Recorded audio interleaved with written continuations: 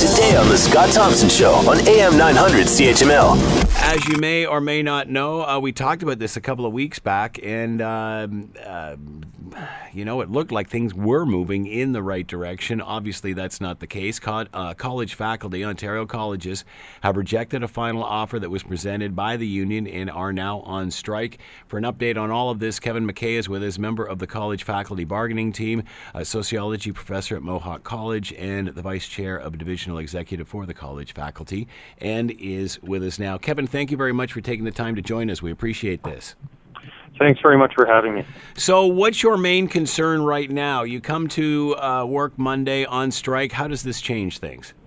You know what? I'll say it. It sounds like a bit of a cliche, but it's true. We'd rather be in the classroom right now. I think we didn't hit the line lightly, and I think it's just because the issues on the table are important enough. And we really think that they impact students. So that's why, 24 colleges across Ontario, professors are, rather than being in the classroom, we're walking a picket line.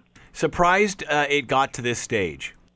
Yes, very, very much so. Our last offer that we really thought we would get some play on, we had scaled our demands back significantly, really to the bare bones. And two of the issues are no-cost items. So one is academic freedom, which is really just allowing professors to, control the quality of their courses. To decide how best to teach. That's a no-cost item, and also job security for contract faculty is again a no-cost item. And so two of our biggest demands, they wouldn't even talk about them, and so we were a little bit stunned. The one that will cost some money is the fact that we've got to do something about all the contract faculty. 70% of the teachers in the system are non-full-time, and that leads to a host of problems, impacting the student experience. That will cost a little bit of money. We're proposing a 50-50 ratio of full-time to non-full-time. And, so we understand there's a little bit of money. But I think, Ontario gives the lowest amount of support to post-secondary education out of all the provinces. So I think a little bit of investment is needed. How can job security be a non-cost item?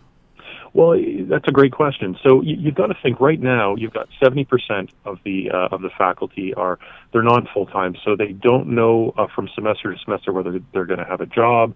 Also, staffing becomes really challenging when you have that sort of a rotating cast of all of these part-time workers. It leads to a lot of chaos every semester. There's people who sometimes don't get their course assignment until 2-3 days after the course is started. So actually, job security, really all that's saying is, listen, if you're a contract faculty and you've been teaching certain courses, for 3, 4, 10 semesters, well, then you should have basically seniority. You should have a right of first refusal for that work. And so what it would actually do is stabilize how work loading is done in the system. But really, you're not talking about any extra dollars. It's still, the same person teaching the course, but it gives some predictability. It helps those part-time people actually be able to plan, and to actually understand what's going to be happening 4 months down the road.